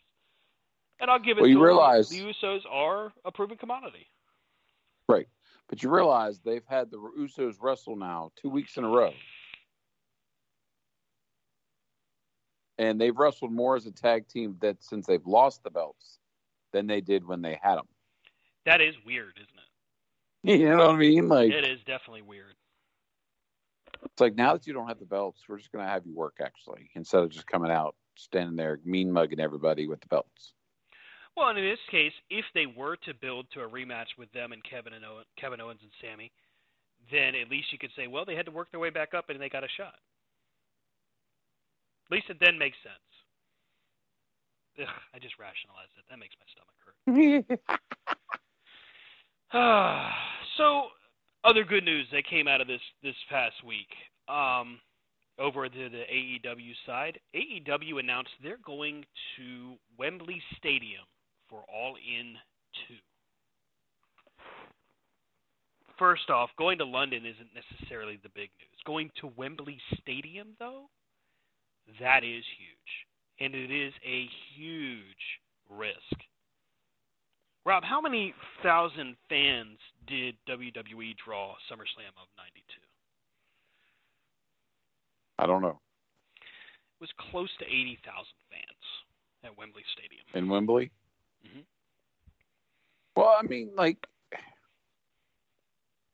to me, Wembley Stadium is like when you play London, Mm-hmm. you play Wembley Stadium. Right. It's just like if you go to Australia, you want to play at the Opry House. If you go to New York, you want to be in the Garden. It's just like you don't want to be down the street in, Long and Foster Arena or whatever the hell they call it. You want to be at the ones that are landmarks. And for them to put their eggs and say, you know what, not only are we going international, but we're going to go to the biggest arena we can think of right now. Mm-hmm. Outside, because you would think when they'd go international, they would immediately go to Japan. But I think that's also smart business because the fact that they have a working relationship with New Japan. And why do you need to go when you're already there? Right. So, I mean, AEW has proven in a lot of different ways they can work big arenas. And they've sold out multiple big arenas. But they've also, in the past year and a half, focused on the, I don't want to say small arena, mid-size, I guess, mid-market, 3,000 to 5,000 max, which isn't necessarily a bad idea. They've had a lot of great ticket sales for a lot of their shows. They've also had a few shows that didn't sell that well. Now, WWE in 1992 with SummerSlam was over 80,000 fans, like 80,100, somewhere in that market, somewhere in that neighborhood, I mean. If AEW doesn't sell out Wembley, now granted, I'm not going to say doesn't sell well, but if they don't sell out, is this considered a failure for AEW? No. Because you think about some of the weird places WWE's gone in the last 10 years. Mm-hmm. Most of them are bought shows. Right. Like nobody cares if he sells out Saudi Arabia because the man's already paid for it. Right. And half the world's like, you shouldn't be there in the first place. But, like, so, you're going to have your people that are going to say instantly, well, if they don't sell out, then it's not successful. Well, I think it's also very smart business for them to play the smaller arenas. Because guess what? WWE's not playing that. Mm-hmm. WWE's playing where they play all the time. They go into the same arenas. They're going to. I mean, I saw AEW's come into a small arena where I used to live. Mm-hmm. And I'm like, wow, that's cool. I mean, so play where you know your audience is, and for a company that's trying to go out and say, all right, we're going to start traveling a little bit. It makes a lot more sense for them to play arenas like that than, all right, we're going to travel a little bit. So we're going to do a show at the Smoothie King next door to the Superdome. Right, right. Like, no. They're going to be like, all right, we're going to go to the markets, one, that WWE doesn't go to.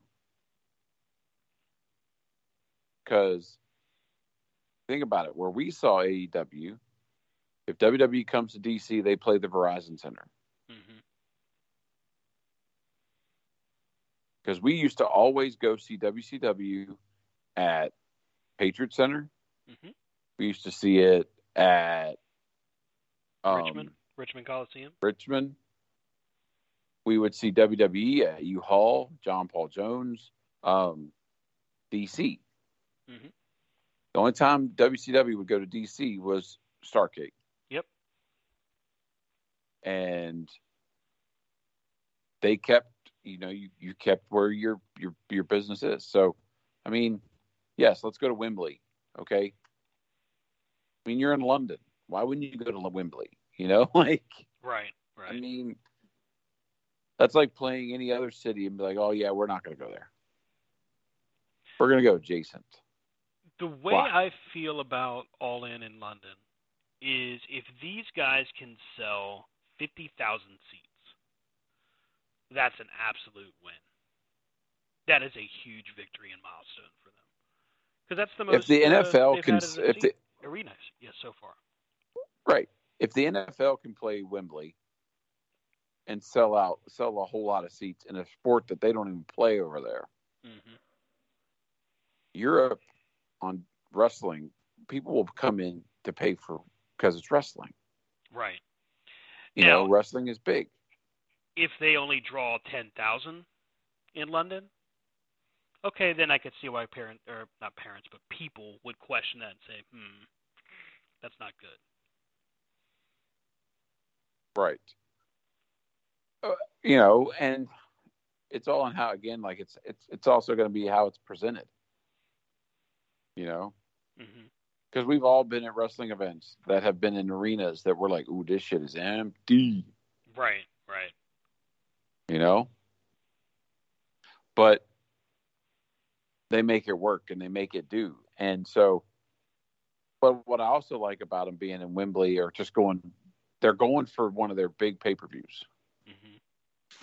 They're going to a pay-per-view. They're going for a pay-per-view that's already built its cred, its history. They're not going over there for Clash at the Castle. Right. Or whatever. They're going, because the reason I think WWE did well at SummerSlam 92 is because it was one of their shows. It was one of their benchmarks, you know? It wasn't Backlash or the Coronation or it was just. So I think it's also smart that they're doing it as established pay-per-view and not, let's add another show and let's just do something over there. Yeah. That's what WWE's doing with Backlash in Puerto Rico.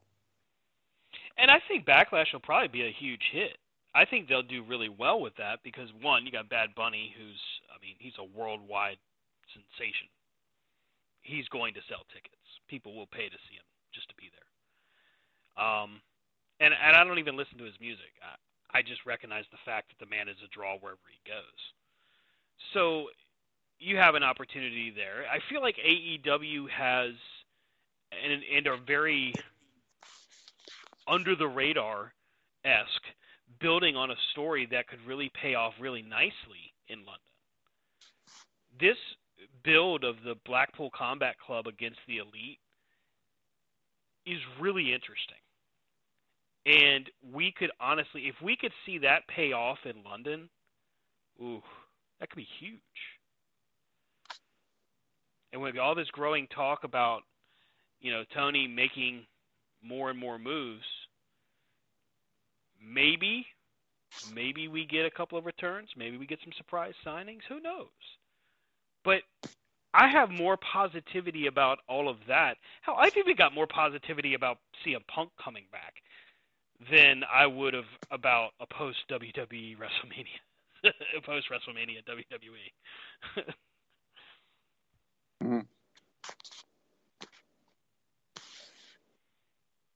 It's a damn shame. Burn in hell, WWE. Can't sleep. WWE hurt me. No. I feel better this time than I did a few weeks ago, but yeah, I was furious. And I get it, man. There's a lot of fans out there that maybe wouldn't have said or maybe wouldn't have reacted as I did. Some of them were just saying, it's just a show. I get it. I hear you. You're probably right. But think of it like this. Like I'm in the process of moving, right? I've had a lot of stuff going on and, a lot of that's some personal, private stuff, but the one thing I can tell you is that valuing your mental health and taking appropriate steps to take care of yourself is a big deal. So imagine you're going through all of this stuff that just kind of put you down in the mud, so to speak. And the one thing you're looking forward to is what you consider a slam dunk, right? They're not going to screw up something as easy as this. This is an easy, happy ending storyline. Easy. And then you watch what happened at night 2 of WrestleMania, Because after night one, you're like, oh, they're gonna nail this. You know, seeing Sammy and KO win the titles, you're like, oh man, tomorrow night's gonna be awesome. That's how I felt. Like, I watched it Saturday night ends. I'm like, dude, can't wait for tomorrow. That's gonna be cool. But they proved us wrong. So coming from that, you know, kind of going into that with the mindset of this is the thing I'm looking forward to. Stuff around me, you know, my kids are great, so don't worry for those listening. They're fine. They're doing good. But everything else around me outside of that, it's just been up and down. And it's been very tenuous, put it like that. Strenuous, even better. So to come into it, and people get like this for everything, right? So you go to a football game, like you go to see the Redskins, now known as the Commanders, play, or you go to see, we've had it happen. How many different pay-per-views, Rob, did we watch where we were expecting something cool to happen, like Halloween Havoc, remember, 96, where Savage and Hogan? Oh, yeah. And we're so pissed. Every sport has something. Right. You know, every sport, like, as you said, like, if you like a football team and your football team signs a player and you're like, oh, this is going to be the year. And then they come out and they lose 2 games. Everybody and their brother's like, oh, nope, told you they still suck. Yep. And so, yeah. Are we pissed at WWE? Yes. Are we going to still pay attention to it? Yes. Are we still going to get excited about some angles? Yeah, we are. Mm-hmm. You know, it's the same way of Daniel Bryan versus MJF. Right. You know, we paid attention. We were hoping and praying that Daniel Bryan was going to beat MJF. Did he? Nope. Were we pissed? Yes. Did we get over it? Yes. You know, it's just like when all the Marvel movies started. What was the one thing everybody asked about Marvel movies? What's the end scenes? Mm-hmm. What's the end scenes? Nobody gives a shit about the movie. What's the cut scenes? Yeah. Right. And end so credits. everybody's going to have their thing. Like, everybody's going to be pissed. Are there people that are pissed that the DC universe is going to recast Superman and Wonder Woman? Yes, entirely. Because I feel like those 2 people are some of the best casting they've had. Oh, yeah.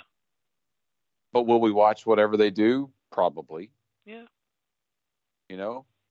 I mean, hell, look, their Flash movie's coming out. I'm still going to watch it. And that dude has broken into how many houses? He's a psychopath.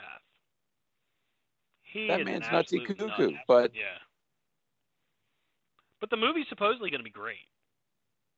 Yeah, because it's got Michael Keaton in it as Batman. Yeah, can't wait. Can't wait for that. At the end of the day, it really comes back to, you know, when you have a fandom that you're strongly in, and it doesn't matter what it is, comic books, sports, TV show, movies, professional wrestling, man, you're all in. And that's how you are. And at the end of the day, you're going to have your opinions, you're going to have your emotions, you're going to have all of those things. And yeah, there's going to be times where you're so sucked in that things fade to the background. And no, that's not always a good thing. But it happens, nonetheless.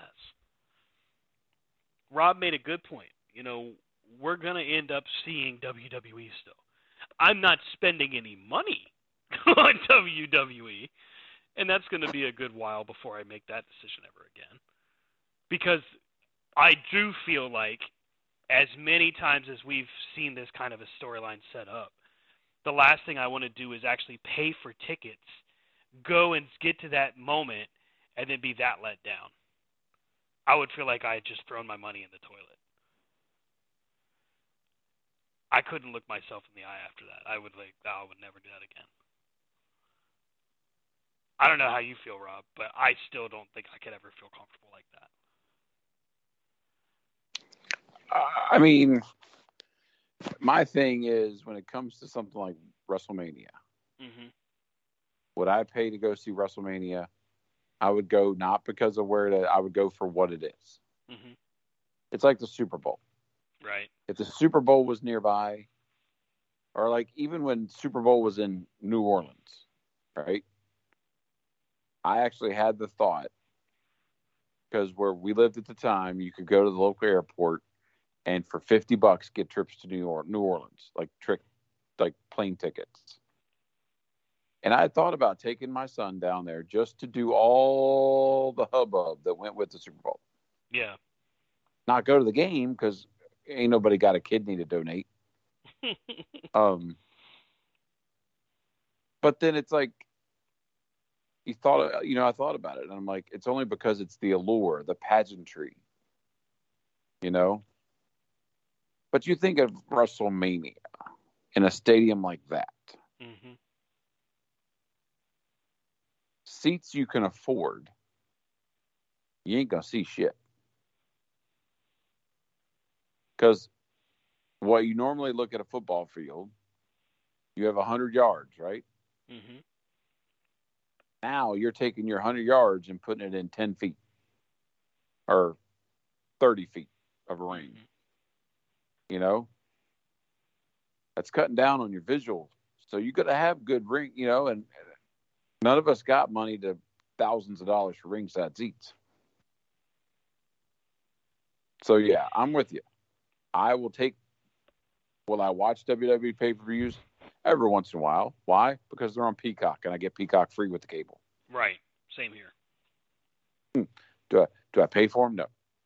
Yeah. AEW. Will I watch AEW pay-per-views? Yes. Why? Because there's good wrestling, good storytelling, and Brian pays for most of them. And hey, I don't usually mind paying for pay-per-views either from AEW, because I feel like even if I don't like the way a match ended, generally, the matches are good. Like, there's a few stinkers here and there, but it's pretty rare, actually, that there's been a bad AEW match. And yeah, I mean, the Danielson MJF Iron Man match was kind of a kick in the balls, but at least we all kind of knew how it was going to go.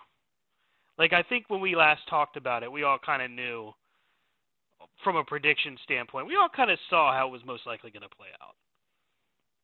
And that was okay. Now, it wasn't the greatest of finishes. I still think we could have seen it better. But at least we kind of knew what we were in for. And yeah, look, there's going to be fans, and I know there's certain fans that listen to this show that are like, Jesus, Stan is just holding on way too hard. Yeah, maybe. But I recognize that. And I don't ever mistake the fact that I am this animated and emotional about it for being a sucker. No, I know exactly what I get into when I'm a professional wrestling fan. You're down for the ride. Good, bad, or indifferent. The difference is people will say, oh, well, Stan spent a whole show talking about this. Guess what? It's our damn show. We can talk about whatever we want. And you spent a whole damn show listening to me talk about it. Trust me, I follow like Fightful.com and the PW Insider. I look at all the dirt sheets and stuff. I read the rumors, and I do that. I do, because it's, when you're in a fandom, you want to know all about it. But at the end of the day, it just comes with it comes with the territory. It comes with being invested in anything. I know baseball fans that are agonizing about how the Orioles do. Right. There are people. Think about it. Will wrestling fans still buy WWE things? Yes. Why? Because there are sports teams out here who have not done anything in decades. And as a Commanders fan, I'm a Redskin fan as in happenstance, I'm a Commanders fan. My team has not done diddly dick for almost 2 decades, with exception of a couple post-season appearances. But I'm still going to get excited at football season. I'm still going to watch the games, and I'm still going to buy the hats. Because that's who I am. I'm a NASCAR fan. I have bought T-shirts and hats of drivers that couldn't find victory lane if it was the size of a football field and they were the only one on the track. Still blowing. But I'm still going to support them. I'm still going to watch because that's who I am. Yeah. You know, there's going to be people, that are going to watch wrestling. Because guess what? There's a reason that Fox and USA are going to pay money to keep the programs or got the programs. Mm-hmm. There's a reason Endeavor shelled out the money. The businessmen don't shell out the money unless they see a return in their investment. And they're expecting to see a return in their investment. Now, are we all hopeful that they see that fact that, things need to change? Hell yeah, let's do it.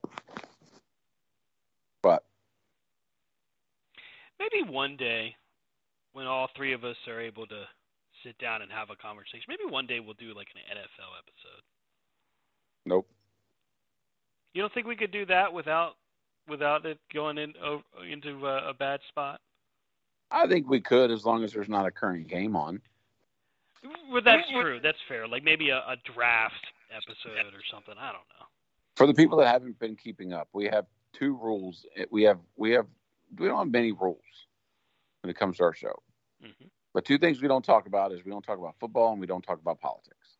Right. We don't talk about football because of a show that was after a game where Stan's team played my team, and my team also happens to be Brian's team, and my team lost.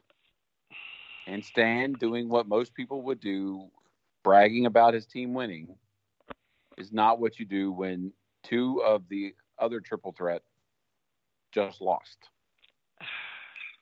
Well, in my defense, when I did brag, it wasn't about my team so much as I was identifying another team in your division that was quite good.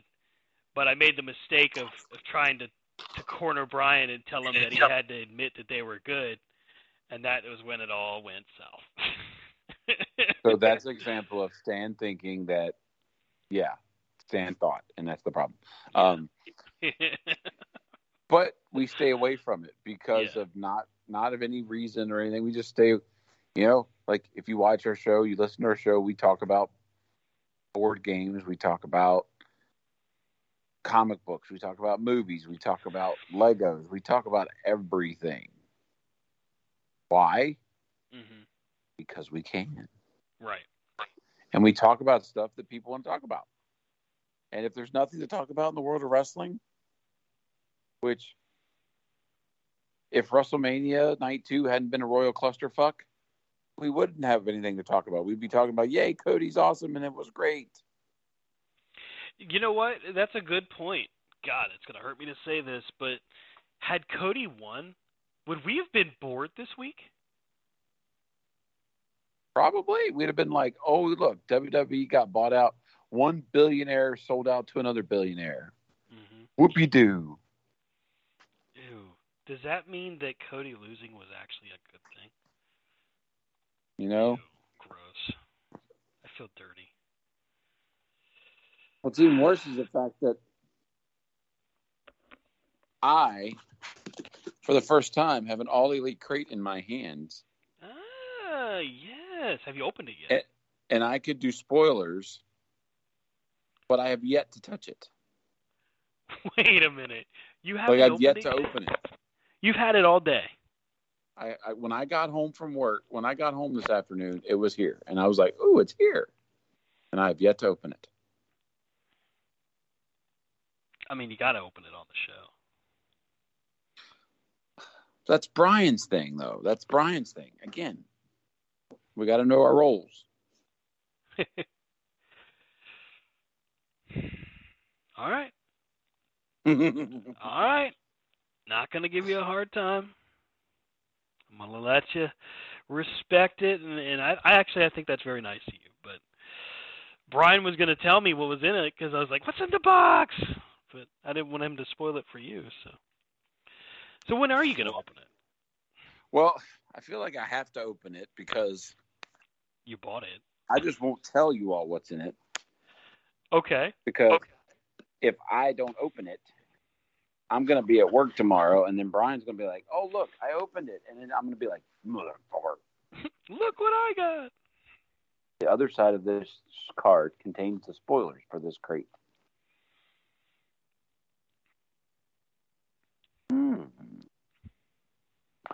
Okay. I will say the autograph is one I don't have, so that's cool. Very cool. Damn it. I will say the T-shirts are neat.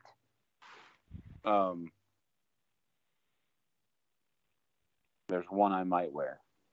Might. Oh, so it's not a Redeem These Nuts t-shirt? No. That'd have been funny. Yeah. Overall, great. But again, I'm not going to talk about it because that's Brian's thing. Well, I guess that just means we'll have to tune in next time for your opportunity to take a look at the All Elite Crate. We'll be picking Brian's brain next week when we reconvene. Well, I will say this, that I want to apologize to all the crate people because I feel like when I got into the WWE Slam crate is when they started getting all stupid. Mm-hmm. And so I hope me getting into this crate, I've been excited about getting involved with it. I've been hoping about it. I just hope it doesn't turn out to be, Okay, so, yeah. Well, alrighty then. Autograph's good. Thank you, 1 Hour Tees. Thank you, AEW, for the crate. I mean, why am I thanking y'all? I bought the damn thing. I was going to say, what are they, sponsors? That'd be sweet. That would be really sweet. If a guy like me who likes T-shirts is sponsored by a T-shirt company, hell to the yeah. Well, listen, that's going to do it for us for this week. I want to thank everybody for tuning back in and getting back into the swing of things. We are going to continue to work on staying as consistent as possible, but as I am still in transition between properties, it may be a little bit of a delay here and there, but it should be pretty minimal. But if it happens, we'll, of course, put it on the website, put it on social media. You can catch up with the show at C2C Radio Show on Twitter. Catch up with Rob at Rob Hefner C2C. Catch up with me at Stan Grubb. Brian can be caught up with at Vlad Dragol C2C. That's VLADDRAGOOL C2C. And blah, blah, blah. That's right. He don't not say blah, blah, blah. That's going to do it for us for this week. Thank you so much for listening. And until next time, have a great week, everybody. Bye.